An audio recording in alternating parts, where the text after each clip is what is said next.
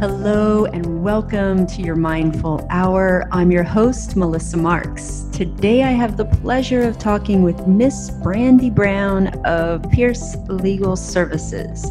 Brandy is an attorney who left big law after years of trying to fit into an unmanageably stressful culture, to now work in a smaller boutique firm where she is much happier, more fulfilled, and successful.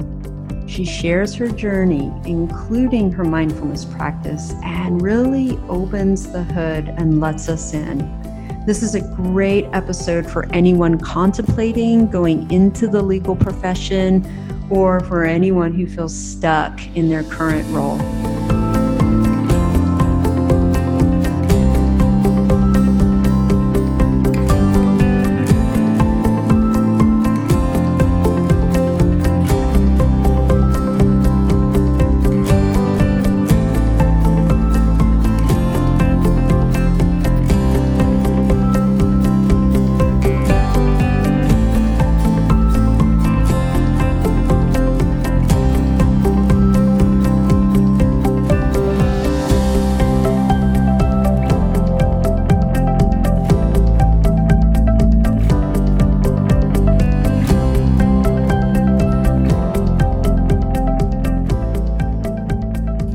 Hey, Brandy, how's it going? Hi, Melissa. I'm so excited to be here with you today. Oh, thank you. I'm very excited for you to be here as well. Let's start off in a way that we've never done on the show before, which is starting with a few minutes of settling and setting intention. That sounds amazing. Okay, let's do this. So I invite you to allow your eyes to soften and to close when ready.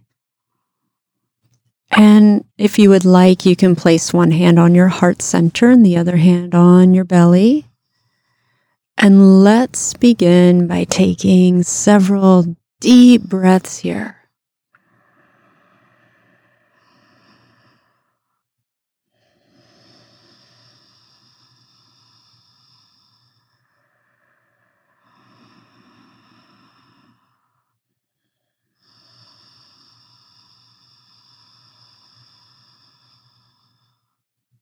And allowing the breath to return to your normal breathing, and take a moment to connect to your seat.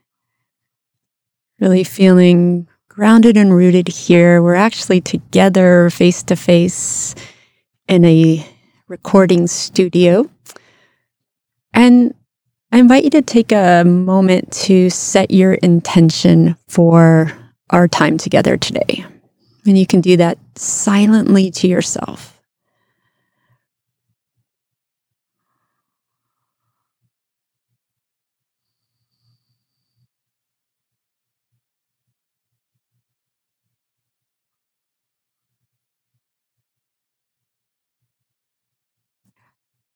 And whenever you're ready, you can allow the eyes to open and we can begin. Oh, thank you, Melissa. That was just what I needed. Excellent. Do you want to share what your intention was? Yes, I would love to share that. It's kind of what you've been talking about, but exploring, trying new things, being open, and finding joy. Wow, cool. I'm excited to start this journey. Why don't we start by having you tell us about you, Brandy? So I have an eclectic background, and so I won't start today because I feel like that jades everything that comes before it. But I grew up in Deep East Texas on a cattle ranch and farm, and so that was my beginning.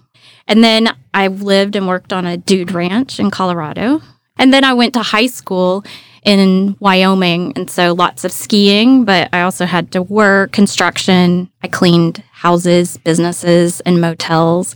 And then went on to college, stumbled into law school, and Stumbling into Law School. That's the title of a book.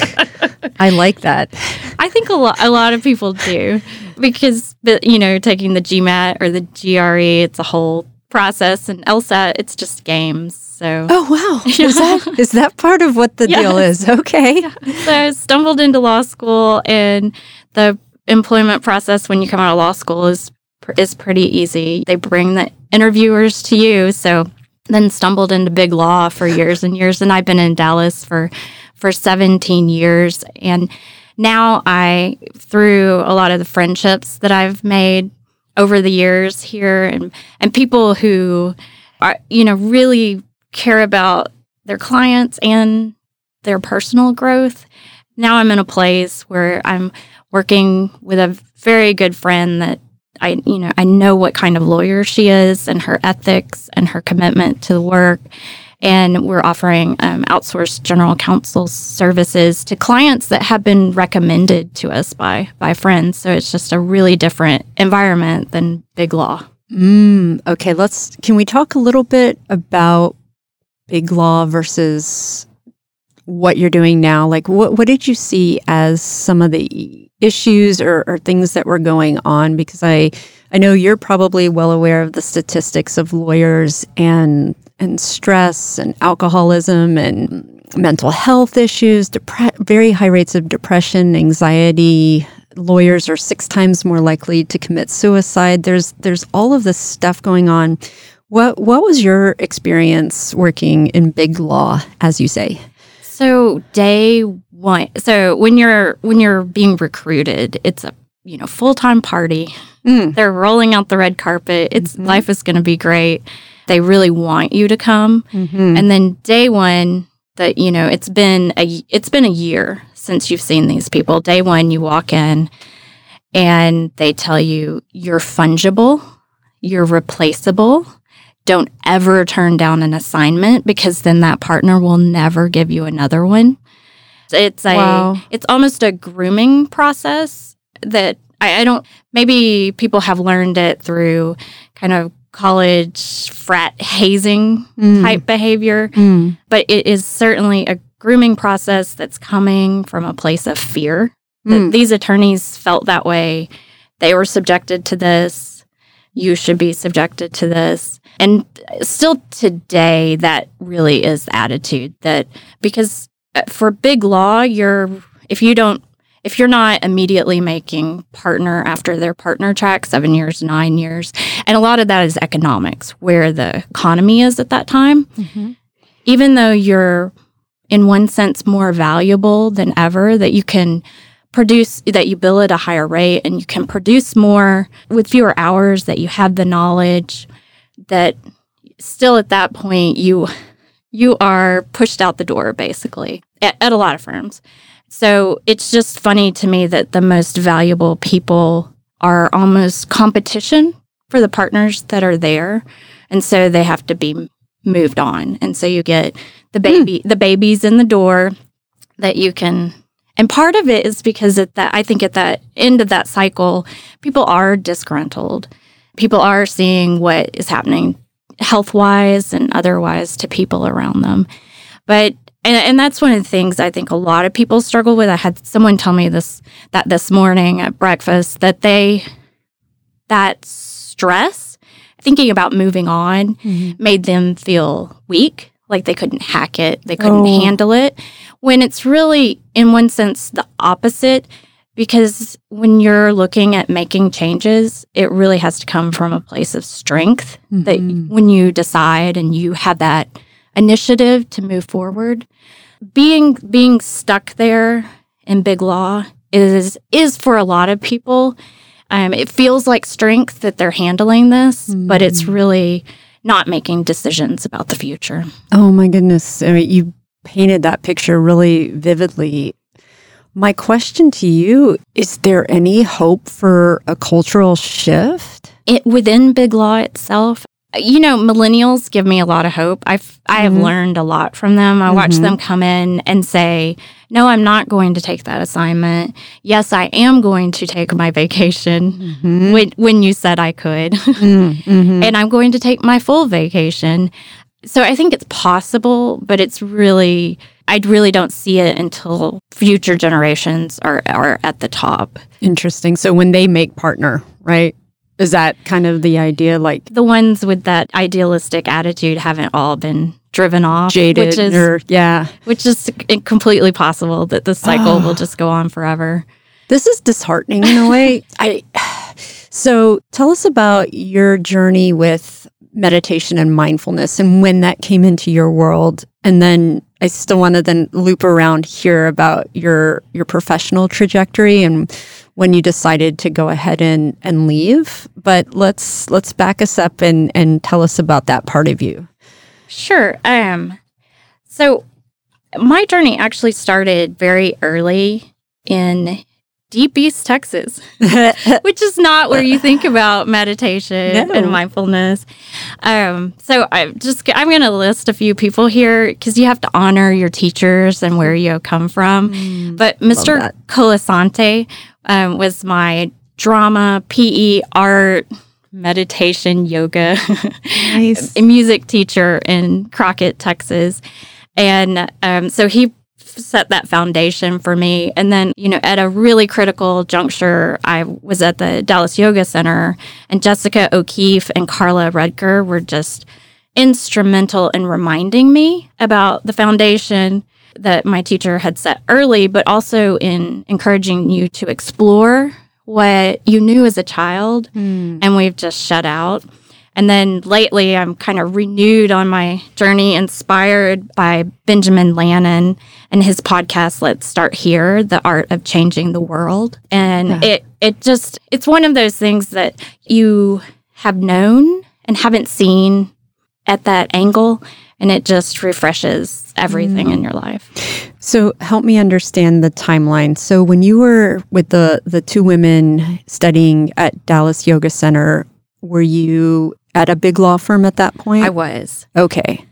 I was. I was really sick. My body was giving me a wake-up call, and it was like doctors stymied and baffled, and my knee the size of a basketball for like 6 months. And they, finally diagnosed it with like reactive arthritis, and you need to go on methotrexate.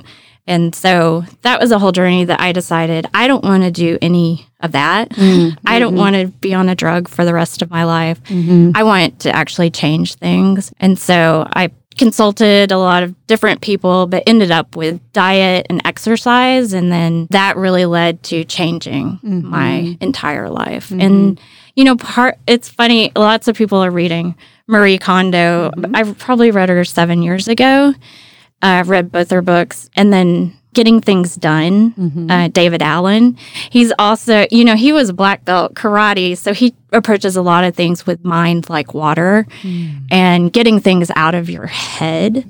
So you're not repeating that cycle of thinking about things over and over unproductively. And so both of those have been just really things that I revisit. And I think that is part of the struggle for all of us, is that we think we've learned something and we think we've put it into practice in our lives, and then life comes up and you have to, it's not starting over, but you have to come back to it. Let's start here. Let's center again. Let's breathe. Let's recognize where we are and what we're feeling. So, go ahead. No. Well, what was the critical moment? I mean, you said some health challenges and things were, you saw the writing on the wall, it sounded like. But what really made you decide, I cannot do both of these things? Like, for some reason, I can't take care of myself, practice mindfulness, meditate, and still be okay in this context. Because that's what I'm hearing you say, is that those really were mutually exclusive, that environment was not able to facilitate someone like yourself who was trying to do good by themselves, their own mental health, emotional health. Is that, first and foremost, would that be fair statement? For me personally, that was not where I should be. It was a long process. I'm kind of slow and deliberate. It was a long process coming to that realization that I need to be proactive and do something else. I don't think it's necessarily true for for everyone. And I have a friend, Mandy Price, who started a company, Canaries. Okay. And they're working on actually changing Big Law and using data to do that and people's feedback.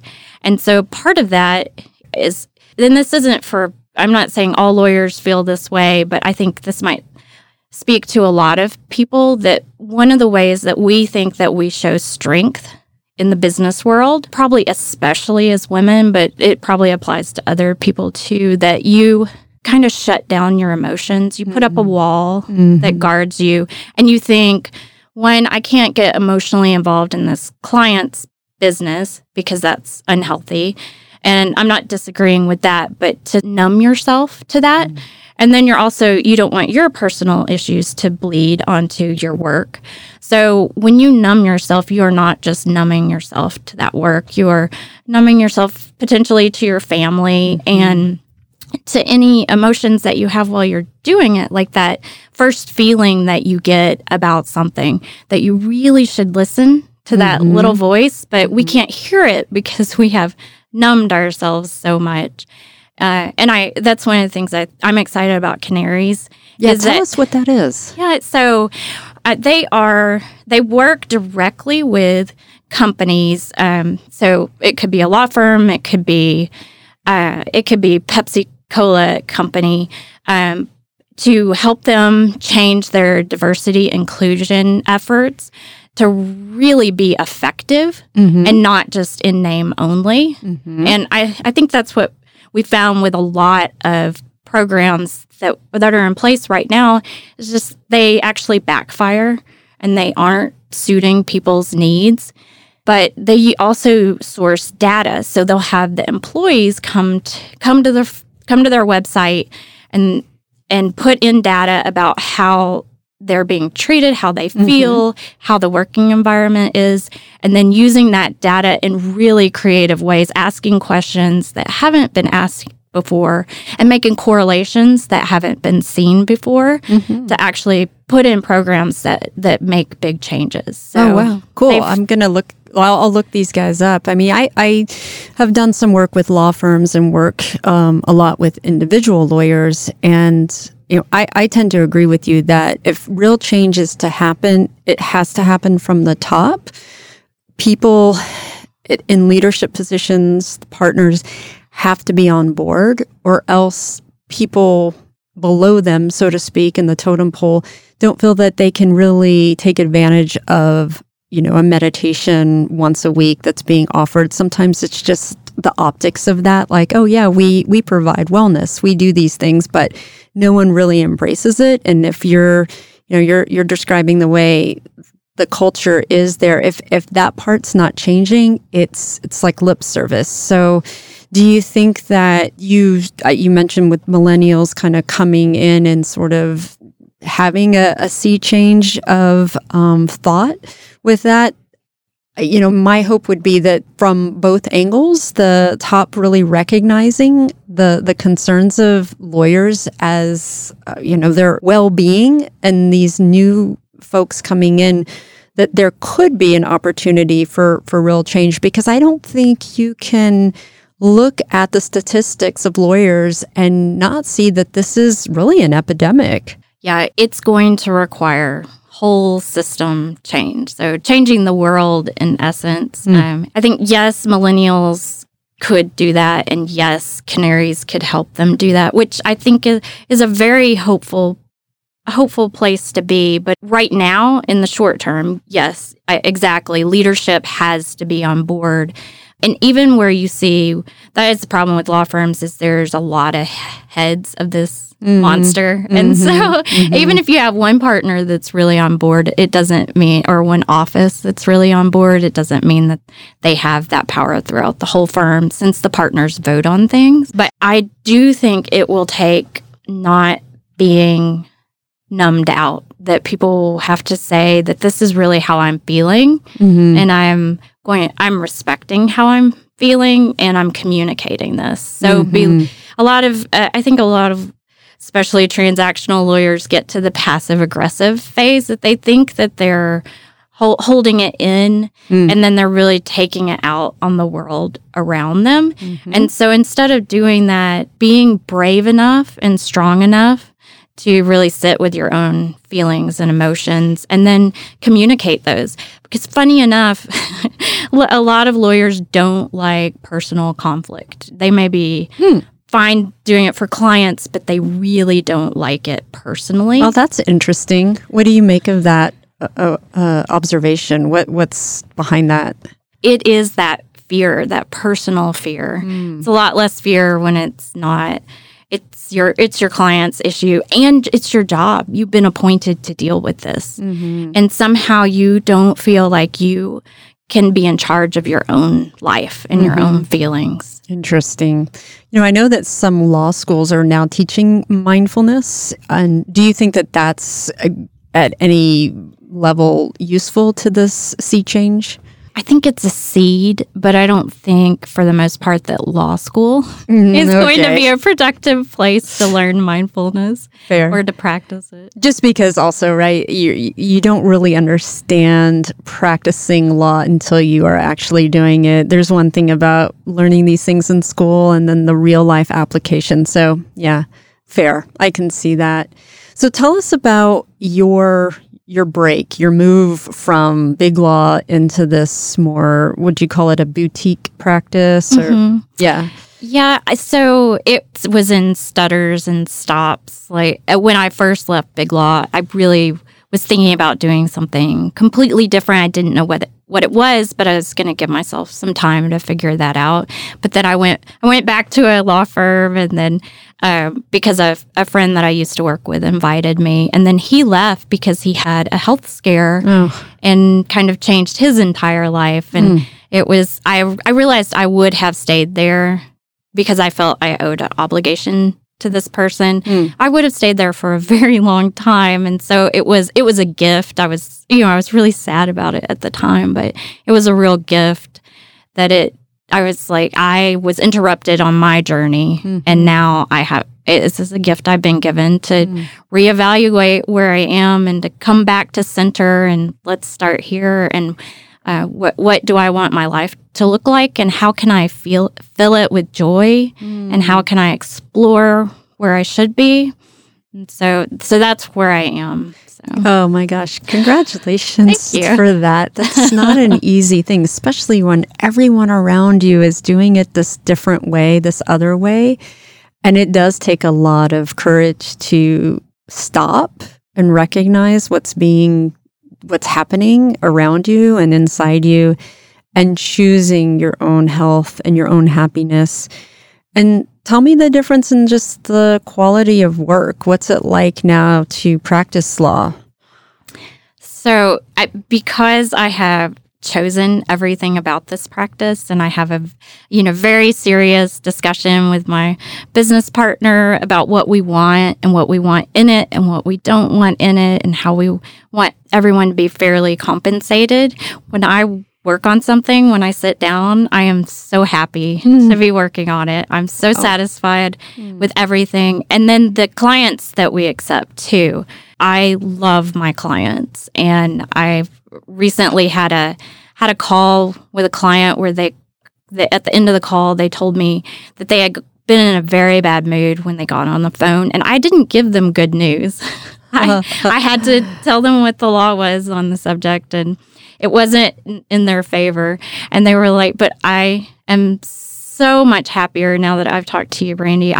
If you ever change firms, I want to follow you. And I'm like, they're like, will you let us follow you? And I'm like, guys, I was just saying this about you. I love getting on the phone. It makes me happy to have conference calls with you, and I've really never said that before. So, oh, that's so beautiful. So I'm thinking about what you said earlier in the conversation about your time with big law and that sort of numbing that happens in the interactions.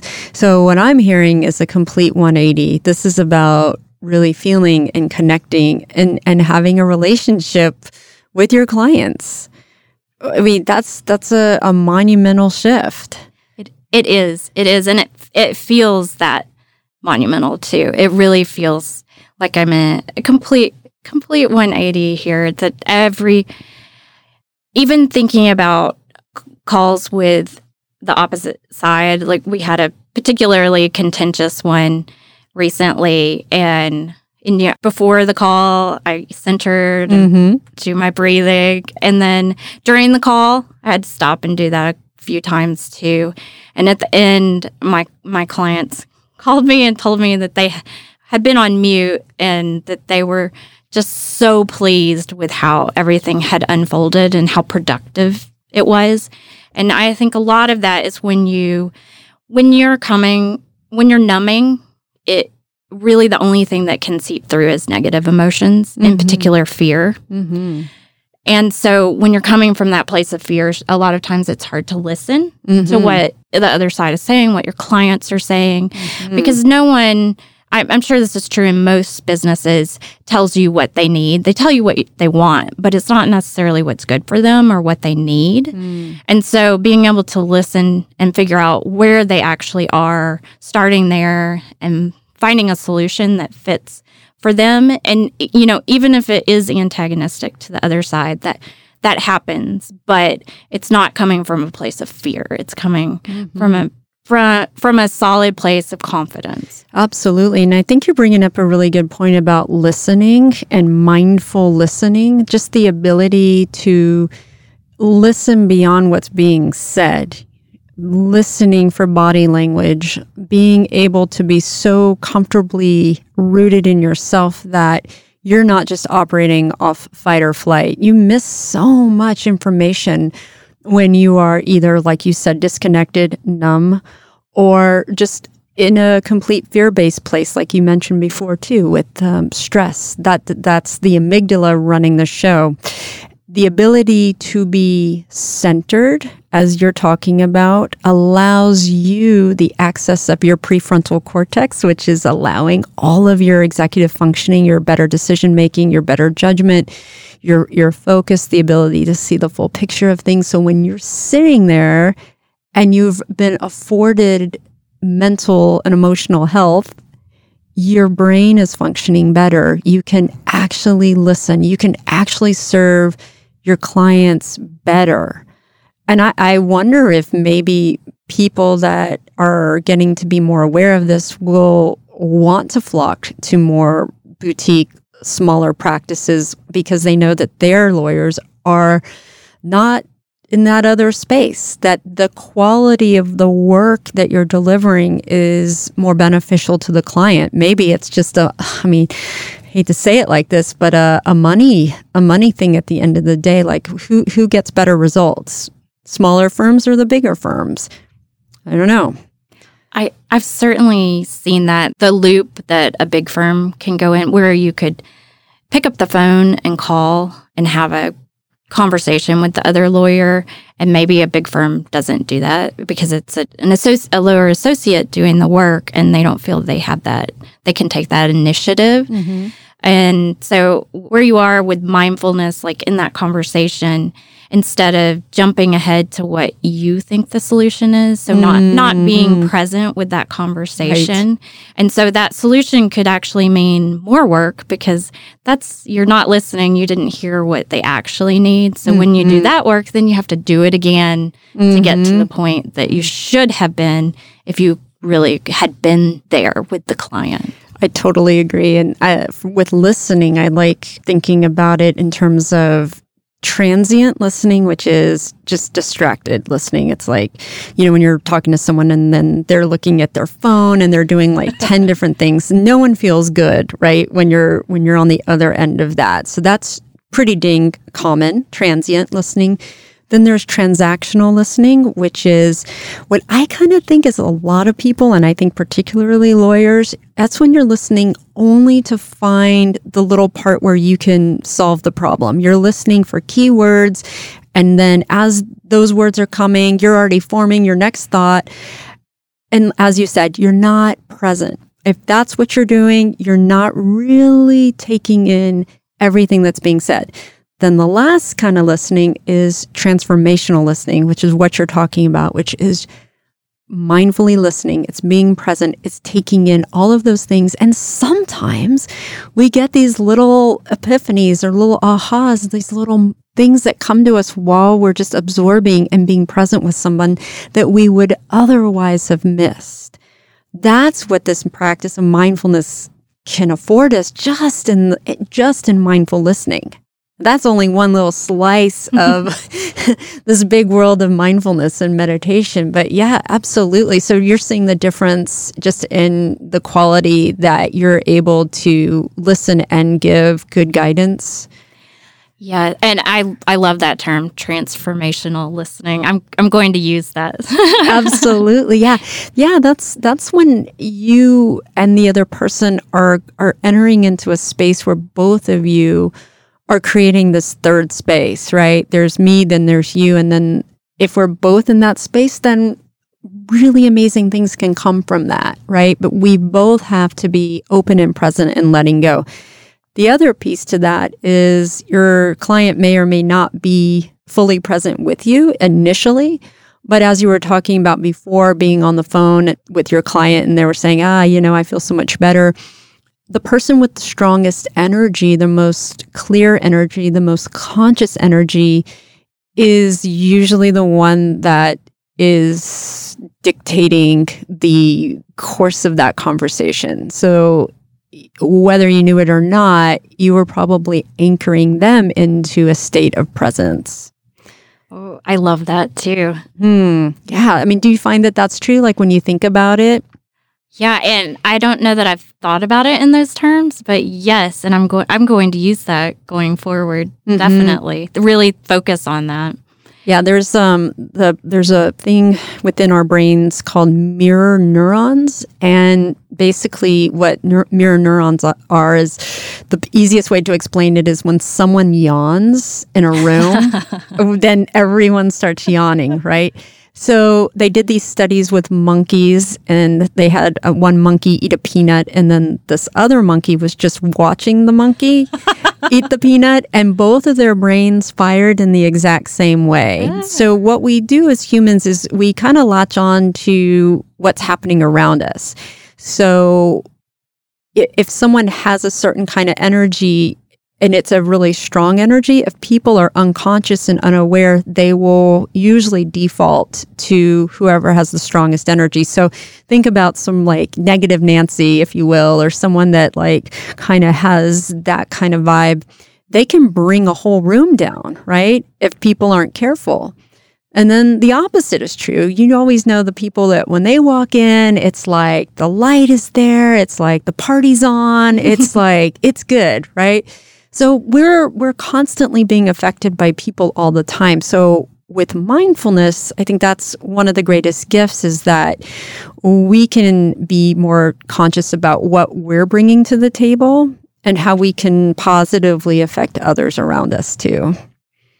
And in that transformational space, that is where I didn't have the words for it, but now I do. But that is where you find creativity. That's where you find new solutions to problems. And I really think numbing, not feeling those emotions, you have lost access to so many possibilities and new ways of thinking and new ways of trying things, which I think ultimately Big Law will have to face that because they could be obsolete if they don't tap into that potential, if they don't allow their people to tap into that. I think so. And I also think people are leaving the law profession left and right. They're either just leaving the profession entirely or, I hate to say this, but people are killing themselves, and especially around our area. I don't know how and when the wake-up call is going to be bad enough. But hopefully the more positivity that, say, people like you are bringing to the conversation, I think people, hopefully, at least I'm going to be hopeful about it and say that I hope that people do take notice of these things. Mindfulness in the workplace is getting more and more common. Almost a quarter of companies had some kind of meditation or mindfulness program last year. That's a lot. And there are people that predict that in the next couple of years, this number is going to grow even more. So whether it's just simply a trend thing, people are kind of like, oh, it's the new sexy, shiny thing, and sure, we'll bring it into our law firm. I at least think that that's a start. So, Brandy, let me ask you this. If you're a young, new lawyer or someone in law school right now, and in particular, if you could go back to your early self, a law student, what message would you like to hear right now? I would like to think a lot more about being proactive about creating a practice that brings me joy. Mm-hmm. And it's really hard for people who have never seen a law practice. Like some people have family that have been lawyers and they're much more familiar with it. But I would say majority of people going into law school don't know lawyers, haven't been around lawyers. They don't know what it's going to look like. So it's hard to know. And a lot of what you create from law practice is what not to do, examples mm-hmm. not to follow. Mm-hmm. And, okay, I definitely don't want to do litigation, or you weed things out that way. But instead of having that focus on what pieces of it bring you joy.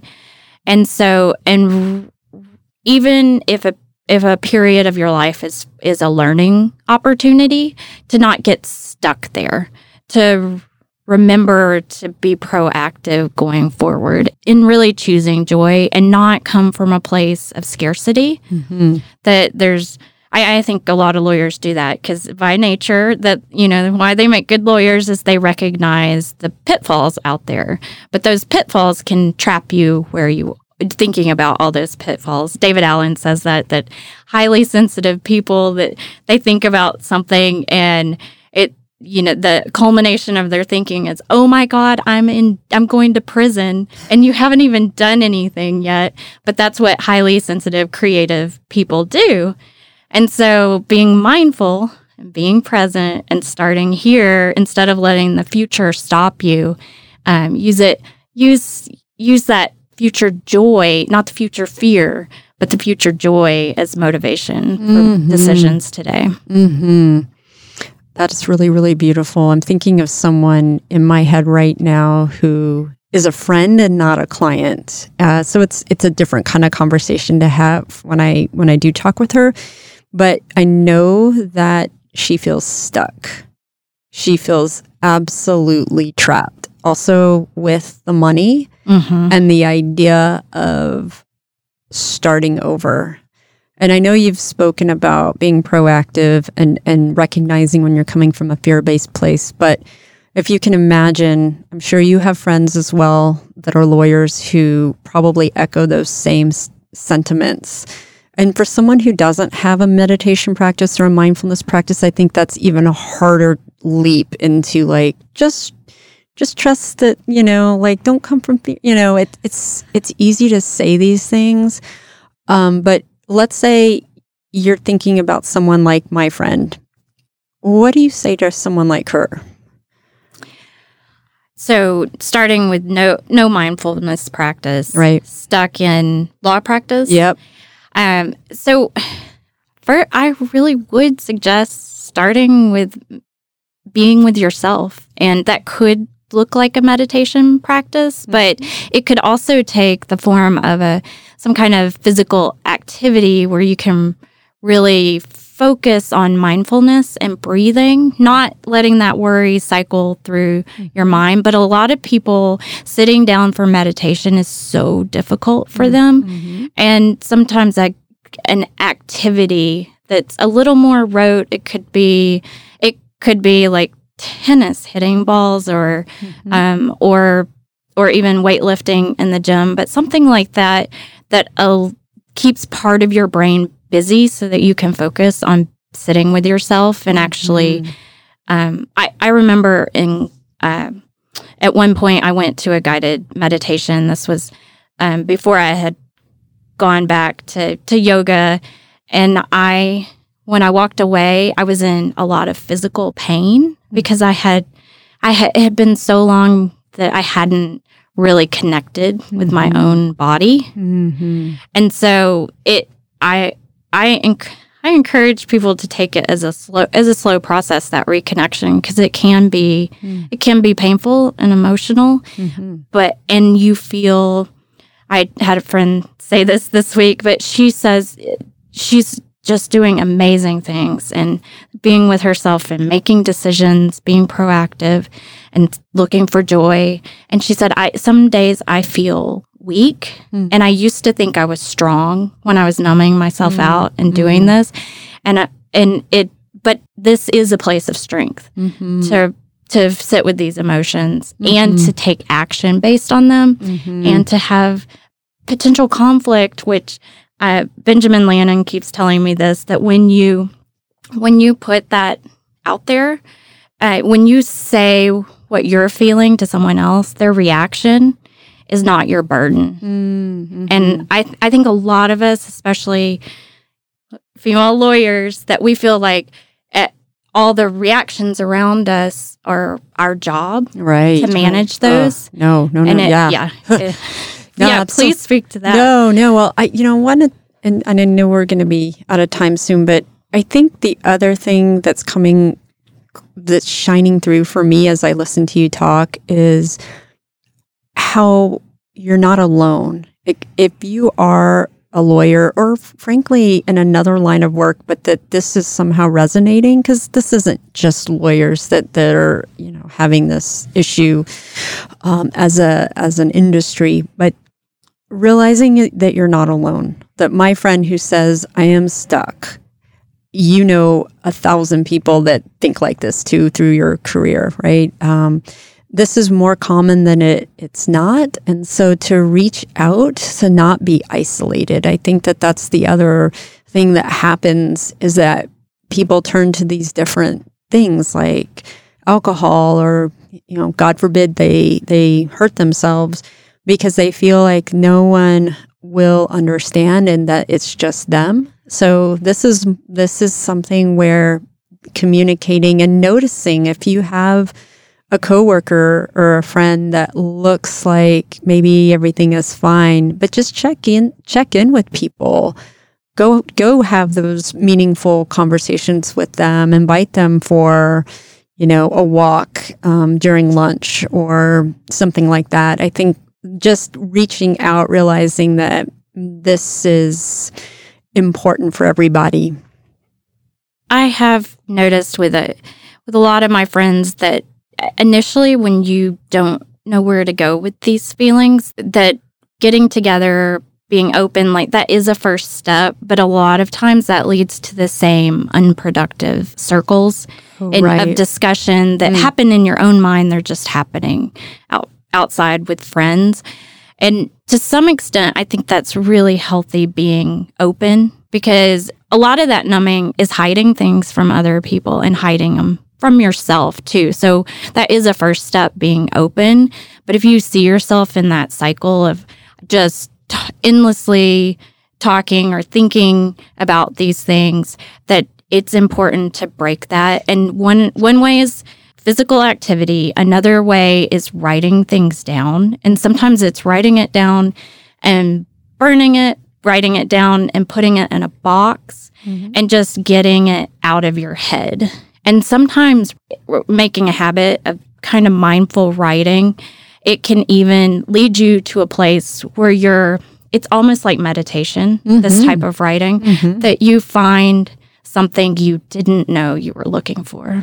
Absolutely. Keep following your happiness, keep following what makes you feel good. And maybe we can just end on that note, that if you are feeling good, you're repositioning and you're shifting something, thinking better feeling thoughts, anything that's going to help connect you to something that is positive is a shift towards the next right step. And you may not know yet what that looks like. I'm sure you didn't know that, oh yeah, I'm going to be in this amazing practice like a couple years before. There's no way, but you took the step that was in front of you and it felt good. So guess what? You did the next step because it also felt good. And sometimes that's all we're given. We're not given the full picture. We take a leap of faith.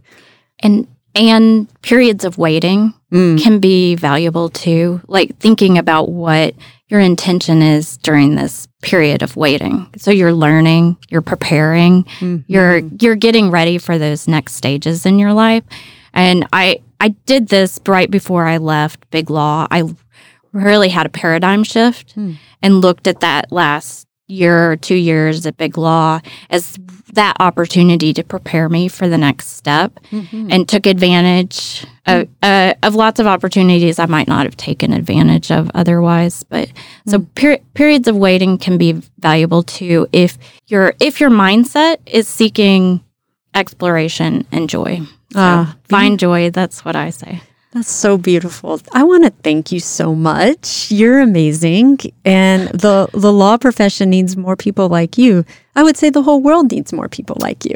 Melissa, likewise. You're awesome. It was so great to meet you today. Oh my gosh. Shall we eat some hummus? Let's eat hummus. Oh my God, let's do it. This is our segment, Hummus Among Us. And I'm going to let you open it. Oh, okay. I will open it. I'll open the carrots. Oh, okay. Yes. Will you tell people what you brought? Yes. Cedars Mediterranean hummus. It's organic, special bonus, and little tiny carrots. Yay! Tiny, tiny baby carrots. So this looks good. Okay, Mediterranean with toppings. So tell us what you like about the Mediterranean. And I'm going to let you get the first bite. So I love the pine nuts and I love the olive oil, and it just really focuses on the hummus. Yeah. Okay. So I'm already observing you. You did not mix everything around. Is that because you're trying to be polite because I'm here? No. How do you eat this? You definitely mix things up. No, I want to know how you eat this. Really busy eating my hummus. Too focused on eating the hummus. Oh, funny. So when I get... Oh my gosh, it was good. When I get any hummus that has the toppings, that's my first thing that I do. I go like this. So I'm mixing everything around like that. Yum. Right? But I'm going to have another bite now that it's fully mixed. Yeah. I have before and after. There we go. You'll have to let us know the difference. So I've never had this brand with this flavoring. So this is new for me, and I'm excited. Here, let's send this back your way. My mom has a really great hummus recipe, and this is the closest. Like, it tastes like her hummus recipe. I feel like they don't add unnecessary things to their hummus. That's very good. It is very different, though. This is so good. Okay, it's fresh. It tastes fresher than your usual. Mm-hmm. Okay, I'm trying to understand why this is really good, because I have to say this is really good. I think Cedars is fresher, that it doesn't last as long. You have to eat it quicker. I think they are fresher. But it really does taste like my mom's recipe, which she makes fresh. So maybe that's the secret altogether there. Your mom makes hummus. Does that mean that you know how to make some hummus? I have the recipe. Aha. I don't use a blender very well. What do you like to do for fun? Maybe let's end on that note. This was lovely hummus, by the way. Oh, yeah. So just last night, I was at Vertical Fitness. They have 2 locations, but one just actually, they're both right over here. One kind of to our west and one to the east in Northeast Dallas. But they have aerial silks and, oh my gosh, and Lyra hoop. That really does, access creativity and joy, like doing things like when you were a kid, things that brought you joy. And being upside down, I think, is very important to mental health and stability. I love modern dance, and I think aerial arts is close to that. I actually had a modern dance troupe visit me in my school in high school, and they invited all the classes, like separated by class, but to come and dance with them, not just watch them. And so we danced with this modern dance troupe, and we were in high school, and so we were all like awkward and didn't really want to do it in front of other people. And it just, like, even right then in high school, I realized how far removed I was from childhood joy. But that dancing with, even awkwardly and uncomfortably with that modern dance troupe, I was like, I want more of this in my life. So that's what I think about with things that bring me joy. Like, I think like that watching modern dancers on stage and the creativity they have to access, working together as a team to create that. Titus here in Dallas, they do interviews with the dancers afterwards, and you can just really hear how comfortable, how much trust you have to have. Titus is the modern dance organization in Dallas. Oh, wow. But they bring troops from around, they don't have their own troop. They bring troops from around the world. Oh. And like Body Traffic from LA is coming here soon, and they're really good. Momix. Pilobolus is my favorite company. Oh my gosh, you're a wealth of knowledge on this. So I took modern dance in college too. Okay.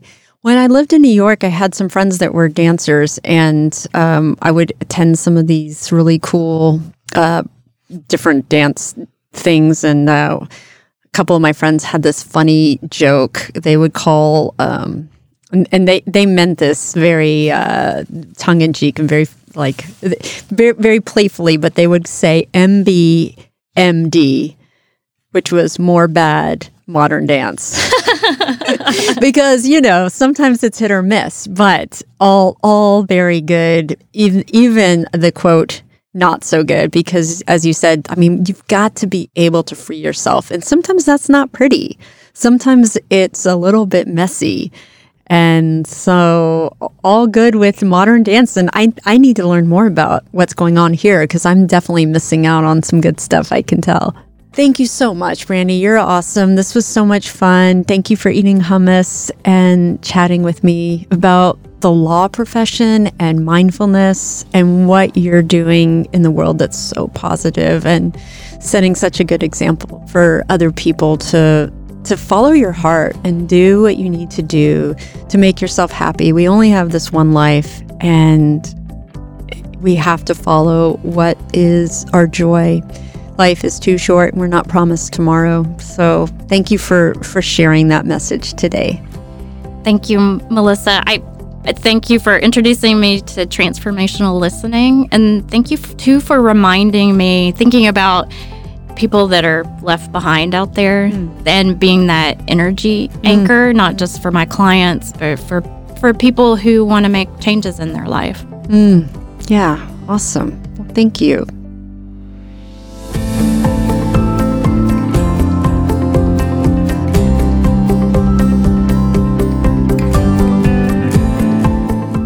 Thanks for listening. Hope there was at least one takeaway for you. For me, it's about the value of starting now. If you're not happy, make some move, even if it's a thought, an intention to live differently. That one seed, if watered, can bloom into something extraordinary. Sometimes you can't change a culture, but you can change yourself. Please stay tuned for the next episode of Your Mindful Hour, where we will explore a new take on the meditation experience. Till then, love yourself and love others.